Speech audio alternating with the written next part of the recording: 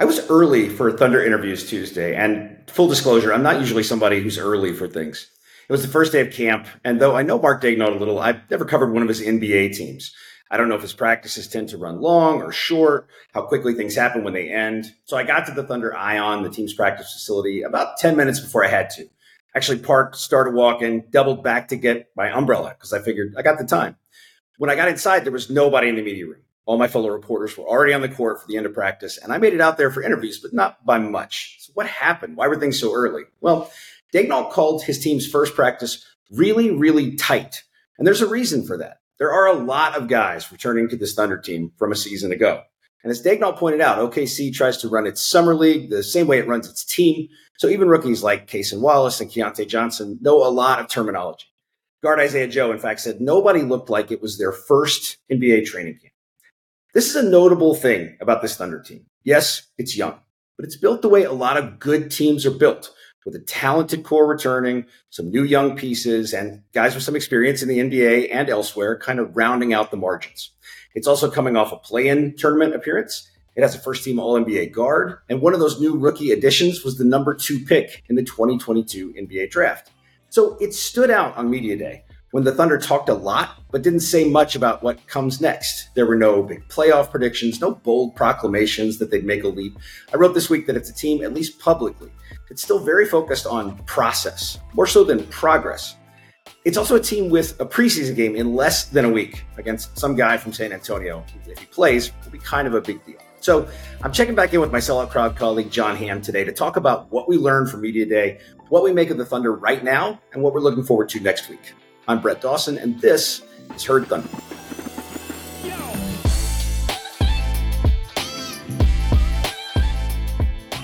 Before we get started with John Hamm, I want to take a moment to thank the sponsors who support our show: MidFirst Bank, Laser Light Skin Clinic, the National Cowboy and Western Heritage Museum, Fire Lake Casino, and your Oklahoma Ford dealers. Drive into your Best in Oklahoma Ford dealers today for the best deals on Ford's full lineup of trucks and SUVs. Ford is the best in Oklahoma. Hamm, welcome back. Good to have you.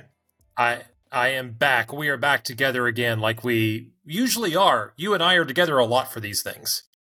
I know. And I'm always happy to talk to you at a time when everybody in Oklahoma is focused on basketball. There's no distractions on the football side of things. Everybody is just thinking about the Thunder and Thunder Media Day, and they just can't wait for maybe Victor Wembanyama, assuming he plays, like maybe he's coming here Monday, and that's all the city is talking.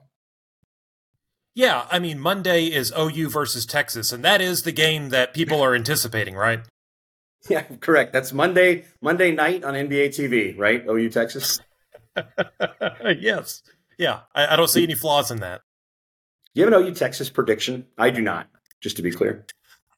I mean, I've had one for a few days. I mean, look, Texas is really good. And I know, like, I'm probably not allowed to say that in this state and given, where my, allegiances lie towards OU and OSU. But, reality is that Texas is ranked number 2 or number 3 in the country. I forget where, depending on what poll, for good reason. So, OU they have impressed to this point. But you have to consider the level of competition they've got up against, which is a little bit lacking. And so, given all of that, I'm still leaning Texas at this point, but I'm willing to give it a few days just in case, Texas decides not to play its first 2 lines of players in this game or something. Yeah, it's good that we're talking about this because it's not like Sellout Crowd has anywhere else people can go to get this kind of expert football analysis. It's not like you could just go listen to the Letterman Jacket or the Jenny and Barry Show or anything like that. We're really where you come or Mind Games, expert, football Todd breakdown. Pod in the trenches. This is really where people come. They're thinking Herd Thundering. Yes, is where I want to go to hear Soonering. That's what they're thinking. Yeah. So, Hamm, how was your media day? How did your media day go? A lot like you, Brett, it was my first media day in a few years, or at least the Thunder media day. You've, had the opportunity, since I went to 2019, which was the Chris Paul season. But I haven't been to a media day since then. Didn't really have a reason to. But went this year, and obviously it was a different environment being at the convention center. Normally this is held at Paycom Center. But I liked having it at the convention center. I felt like, the thing moved really quickly. I mean, they just sort of got guys from place to place, and they knocked out their commitments. A lot of guys were in a very good mood, as they went from place to place to do their thing. And we spent most of our time in the media room, but I feel like we came away with that with. Sure, there was a lot of canned responses, but I think we could sort of take away just sort of the overall mood, sort of the optimism, and I described it as like this team is very centered. That's sort of how I came away thinking. You know what? They're not any one way or another in terms of direction. They're pretty centered. That's an interesting way of putting it. Phil Jackson would really appreciate that. A centered basketball team, like very zen, very in control of their breathing. I think that would be good. For a Phil team. And the Thunder they don't feel very zen. Sam Presti's much more practical than that, I think, than he is he's not so far out. But I do think that's a good way of describing a team that Presti would like, that they're sort of down the middle is a thing I think he would enjoy.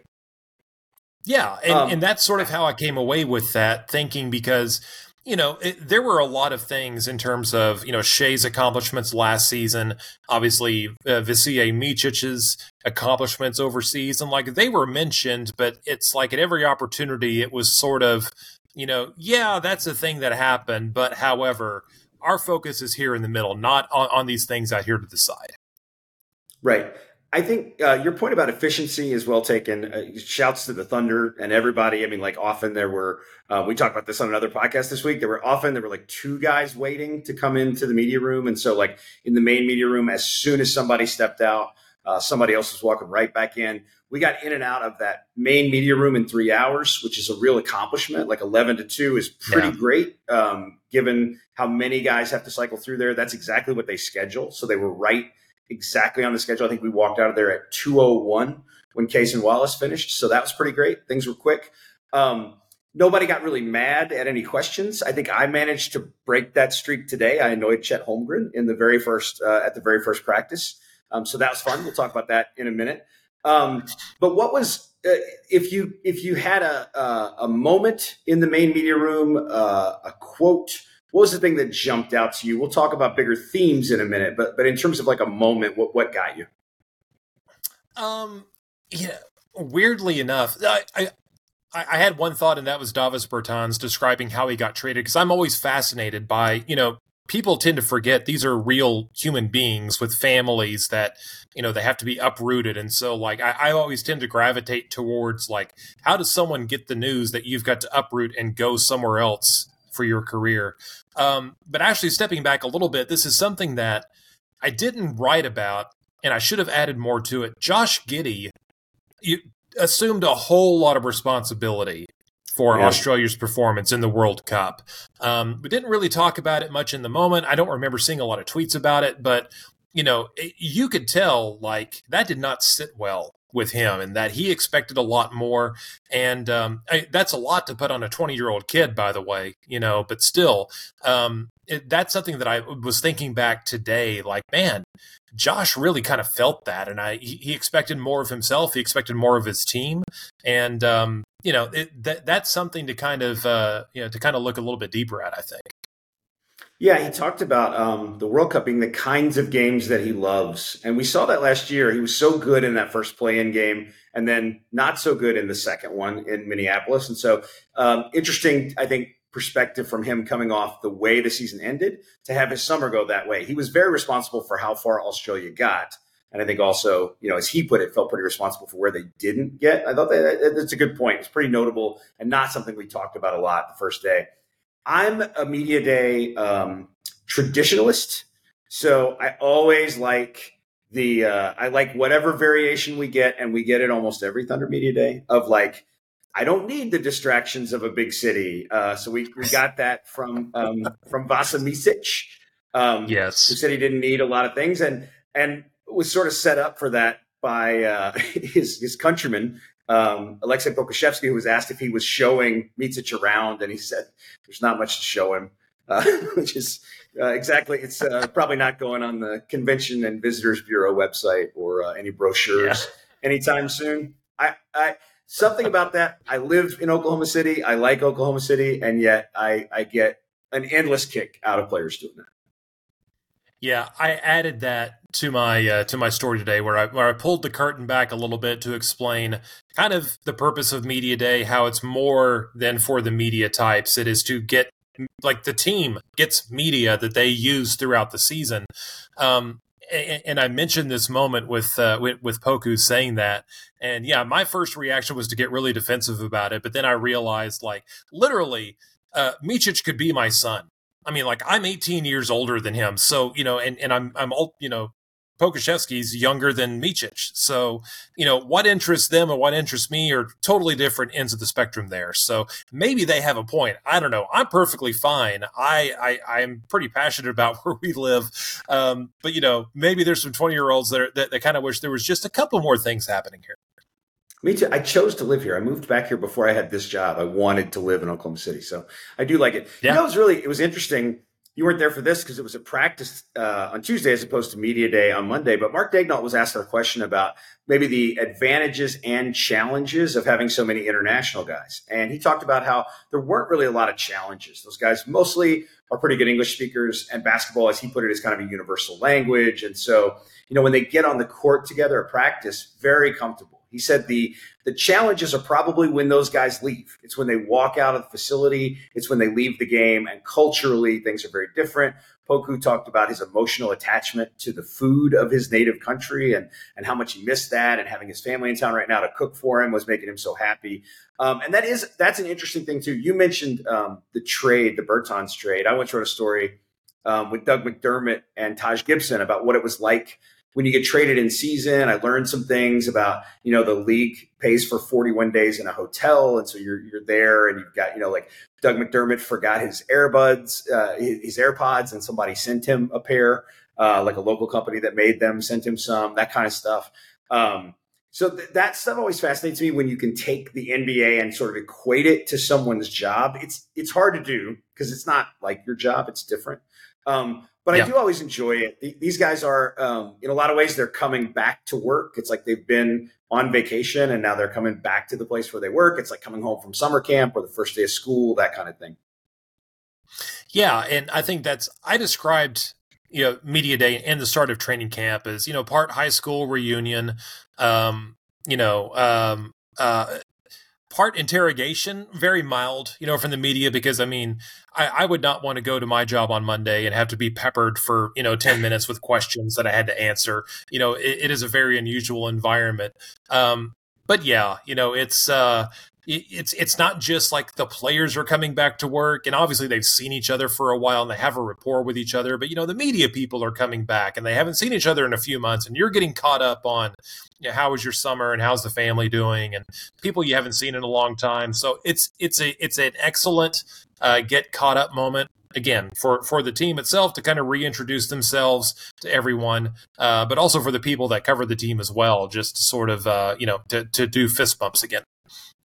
Yeah, for people who haven't read that, go to Solid Crowd and read John's story. It's really interesting. Kind of, there are a lot of curtains at Media Day, so you didn't literally lift any, and you didn't lift the one that Barry Trammell steamed for us to have as our backdrop, to get the wrinkles out of our backdrop for video interviews. We are a startup, after all. We don't have somebody here to steam the curtains.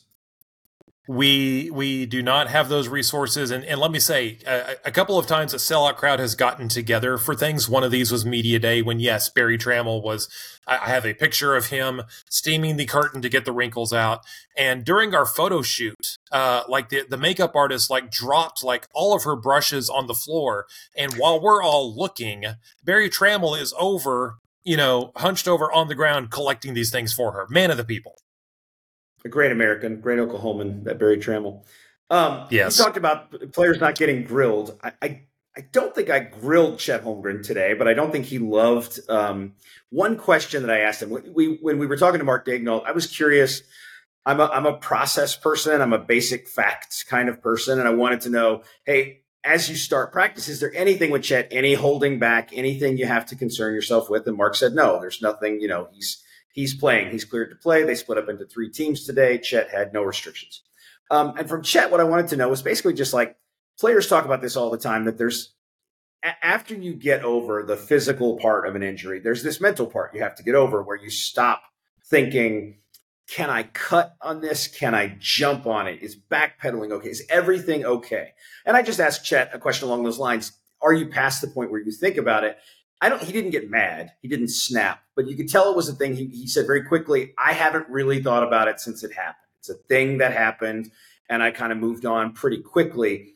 And I wasn't suggesting that he was haunted by it or anything like that. I genuinely was wondering, and he did answer my follow-up question. He's not concerned about whether he can cut, whether he can stop and go. That kind of stuff doesn't bother him. I will say this. If Chet Holmgren is not thinking about his right foot, he's one of the very few people in the Thunder orbit who isn't, because I get asked about it all the time. I get asked about his durability constantly. It's a question that comes up a lot. But Chet was also, if there was a man of the moment at Media Day, it was Chet. He's the most interesting sort of new thing. I think Mark Daigneault, about 3 or 4 questions in, said every question seems to be about him. And that was true for a stretch of time. Everybody got asked about Chet, and I know because I was often the one asking it.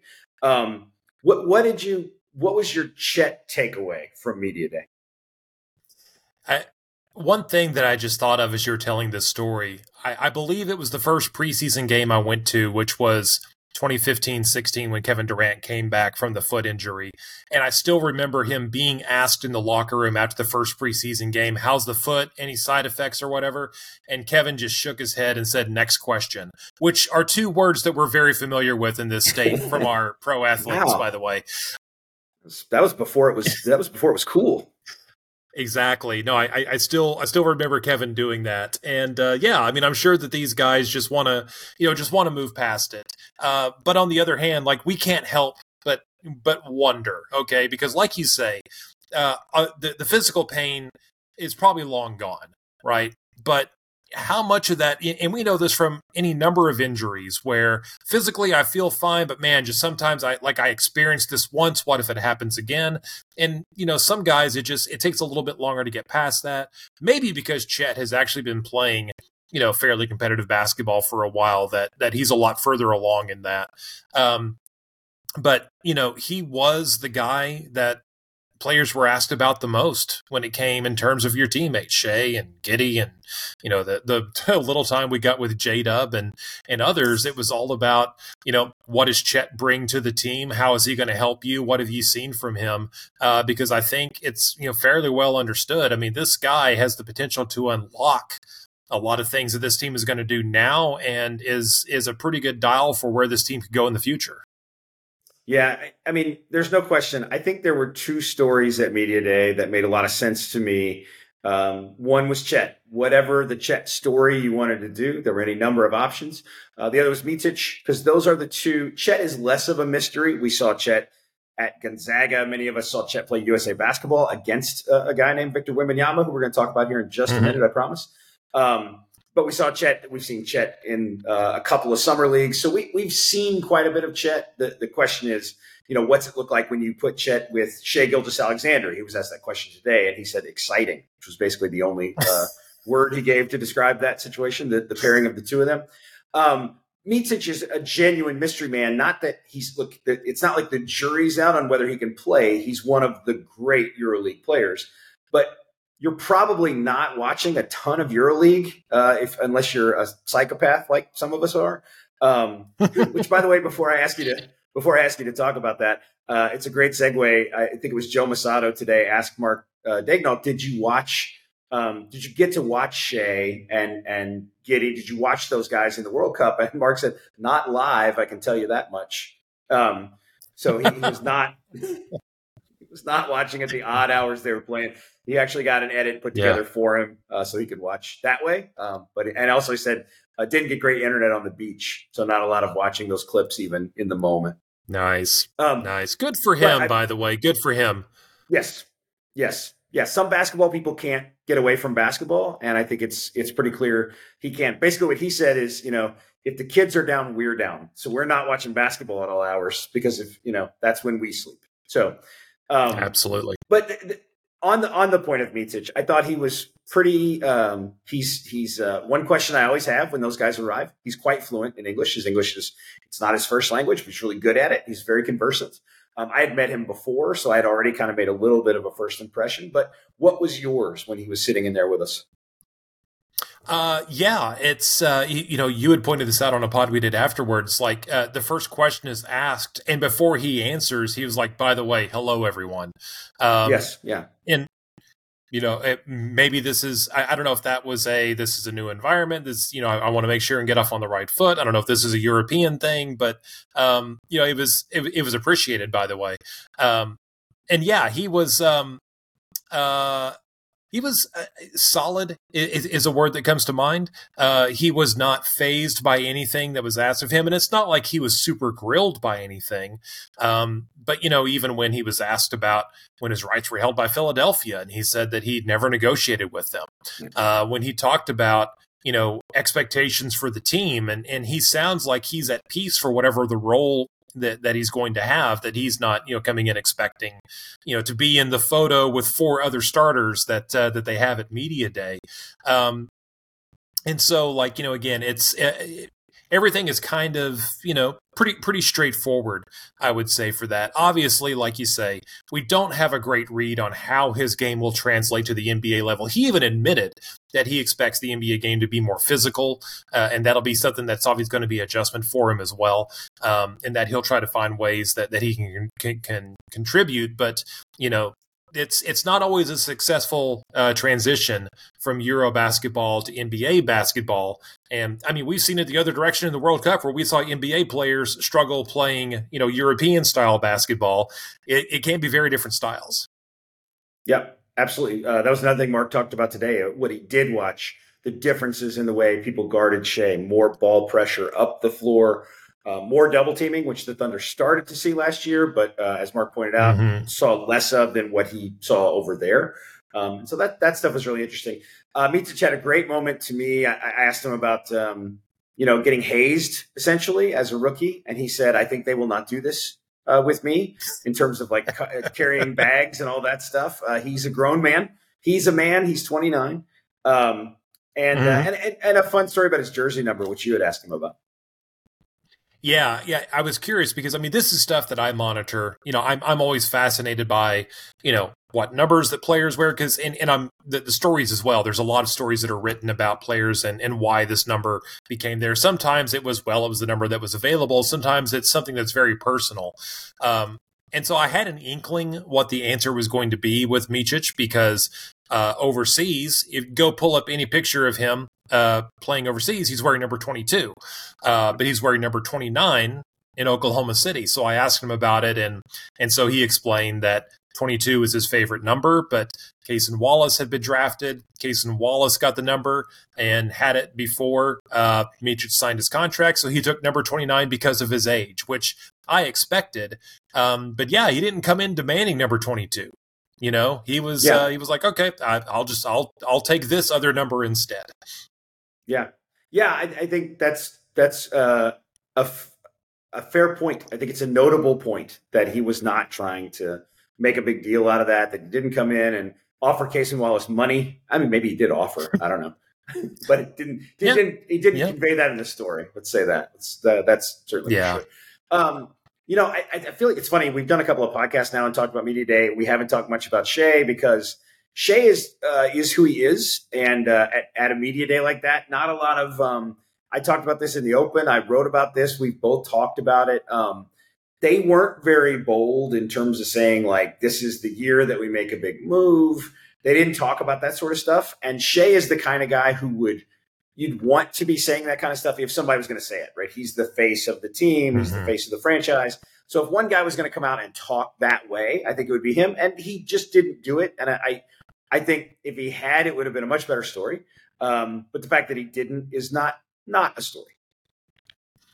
That goes back to my, initial thought of this team being centered, not feeling themselves way too much right now, and understanding that, last season, they beat expectations, but I mean, it's like we're constantly reminded, they weren't 500 last year, which is a good message to get across to the team. Like, you still have a lot of work to do. And, we also, I think fans and media sort of have ideas in mind. Shea needs to take more threes. He needs to start taking 5 or 6 threes a game. Was that 40% 3-point shooting a few years ago? Was that real? And, he was even asked about that, but it just comes down to he's going to take the shot that the defense gives him that makes the most sense in the moment, not necessarily going to come down and start positioning himself purely to get a 3-point shot off. If that comes as a result of what has been created, that's fine. But yeah, just a much different way of sort of looking at this than those of us that are, just looking at raw stats and deciding how these need to be distributed. I respect that answer, and I also always hate when players say, I'm going to take what the defense gives me, because like when you're one of the best players in the league, you dictate what the defense does in a lot of ways. So, you're going to get the shot you want to get in a lot of circumstances. Before we go, Ham, I do want to talk about, look, preseason is preseason, and I'm excited about it because it's basketball, and I love basketball, and I'm ready to watch players play, and I'm ready to start to get whatever hint we get of rotations. Spoiler, not much to start off with. We won't find out a lot about that Monday. But a lot of times you have to go into a preseason game and say, okay, what is the reason for you to care about this particular preseason game? That is not hard on Monday if everybody who can play plays. Yes. If we get the Chet Wemby matchup that we have been waiting for, that will become like an actual important thing at important times during the regular season. But sure, if we could get a sneak peek of this, if we could just get like the teaser, there's a blockbuster movie coming out later this year. We just want to see the teaser right now. The teaser never disappoints, right? I've never seen a bad movie trailer. So just give me a little bit of that. Just give me something to show me what it might look like when we get down the road, and I'll be happy. That's what I want them to start, obviously. I want both guys to start, and then I don't care. They can play 6 minutes, and the Spurs can be like, that's all we're getting out of Wemby tonight. I'd be fine with that. I would like to see them guard each other on a couple of possessions. I'd like to see them guard each other at a couple of different spots on the floor. And if that happens in 3 possessions, cool. It is a preseason opener. I could not have lower expectations for the first NBA preseason game. You're not going to get a ton of minutes out of starters. You're not going to get a whole lot of rotational hints. You're not going to get any of that stuff. But if you can give me 3 plays of Chet, Vic, give me. And by the way, rotation, what is that exactly to Mark Daigneault? I mean, that is an ever-evolving, completely... We're not going to get hints. That's right. We won't get hints the game before the All-Star break. We don't know. Yeah. It's going to change all the time. And it's philosophically a thing he wants to do to kind of keep guys on their toes. And that's very true. Now, we might get, the preseason can give us a hint at the starting 5 if he starts the same lineup every game in the preseason. We can reasonably think that is going to be the core starting 5. He may tweak it because he's want to do that with different matchups and stuff like that. But yeah, you're right. We're not. That's why we can't even set our expectations there. That's why your best bet, especially on Monday night, is like the thing you really hope for Monday is like, just look, I know what most of you are hoping for right now is that OU beats Texas. But after that, your next hope should just be that they both play. Nothing we've heard from the Thunder indicates that Chet won't. I mean, I think every expectation is that barring, anything happening between now and then, he would play. I don't have a great sense for how the Spurs are going to use Wembanyama in the preseason. I just haven't been there, and I don't know. But that's where all my karma's going right now. It's like my alma mater's also playing Georgia. I'd like them to win a football game too. But what I really want Chet and Wembanyama to both play. I want them to both start, and I want to see what we see, whatever it is. We can't draw anything from it, but it doesn't mean we won't try. Yeah. That'll be good. Seeing Vasa getting a few minutes at least to at least introduce us to, a couple of things he can do. Just to make sure. Again, this has been a few years in the making with him. Just with Oklahoma City, to say nothing of his NBA career. So, for a while it seemed like that OKC was merely just his negotiating tactic to get a better deal overseas, but now he's actually like a real basketball player. So to actually see him get game minutes, wearing a Thunder jersey will be, again, the stakes are 0. They're below 0, but just at least get him out there and get him acclimated to the NBA physicality that he's concerned about. Yep. One of the things guys talked about when they talked about Chet was, and I think you used this word earlier too, he unlocks some things. There's some different lineups, but with or without Chet, they have some interesting things they can do. They can put out a lineup of some pretty interesting shooters if they want to, because you can kind of get Micic out there on the floor at the same time as, say, Bertans and Isaiah Joe, because you could have Micic kind of run the point and do some stuff there. They've got some longer lineups. They've got, again, as you would expect with this team, they've got some interesting small ball lineups. I don't know how much we'll see in the first game because we're probably going to see, we're probably going to see more Cason Wallace or Keontae Johnson than we're going to see later in preseason. Most likely, that tends to happen. So who knows what we'll get? But I'm interested in some of the combinations he could roll out there. I want to see weird things. I want to see Chet, Poku, and Ousmane Dieng. Of course, we won't see Poku until the regular season, right. I suppose. But you have these three guys that are 7-footers basically that could play the three front court positions. I mean, there's a lot of possibilities there, and it's exciting to finally see it start to unravel because we've spent a few months hypothesizing, and now it's time to actually see some lab results. This is the thing. We've talked a lot about college football today. This is what I love about the NBA. It's not a month of camp. Camp is a few weeks, but you play games while it's happening. So you don't have to wait long. Preseason games it's funny because the best players will play a little more, but the returns are a little diminishing because at a certain point you just think, oh my, get it over with. I want a real game. I want them to get to Chicago. I want a game that's going to matter in the standings. But you get to, for people like us who write about this and talk about this, you want things to happen and you can't see practice. So the fact that we get something we get to see, something tangible, it's coming as soon as Monday. I am super excited about it. I'm always ready for the start. The preseason is a little bit like media day where I'm so excited to get there. And then at the end, you're kind of like, okay, let's move on. I'm ready to go. Yes. But the beginning is so exciting. And Monday, because of who it could be, is I cannot wait. I'm super pumped up for it.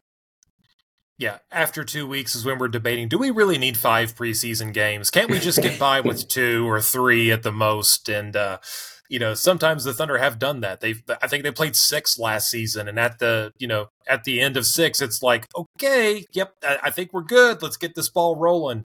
But yeah, again, Yeah, sometimes you used to play 8. You'd go to all those college, you go go to your best player's college campus and play all that kind of stuff. I do not miss that. Yeah. I do not miss the 7 or 8 game preseasons. Yeah, it was unnecessary, but it was also business reasons. But yeah, obviously football has got people occupied right now, especially OU Texas, but OSU as well. But yeah, I mean the Thunder is it's right around, the real stuff is right around the corner. The teaser is going to be here in a matter of days. Yep.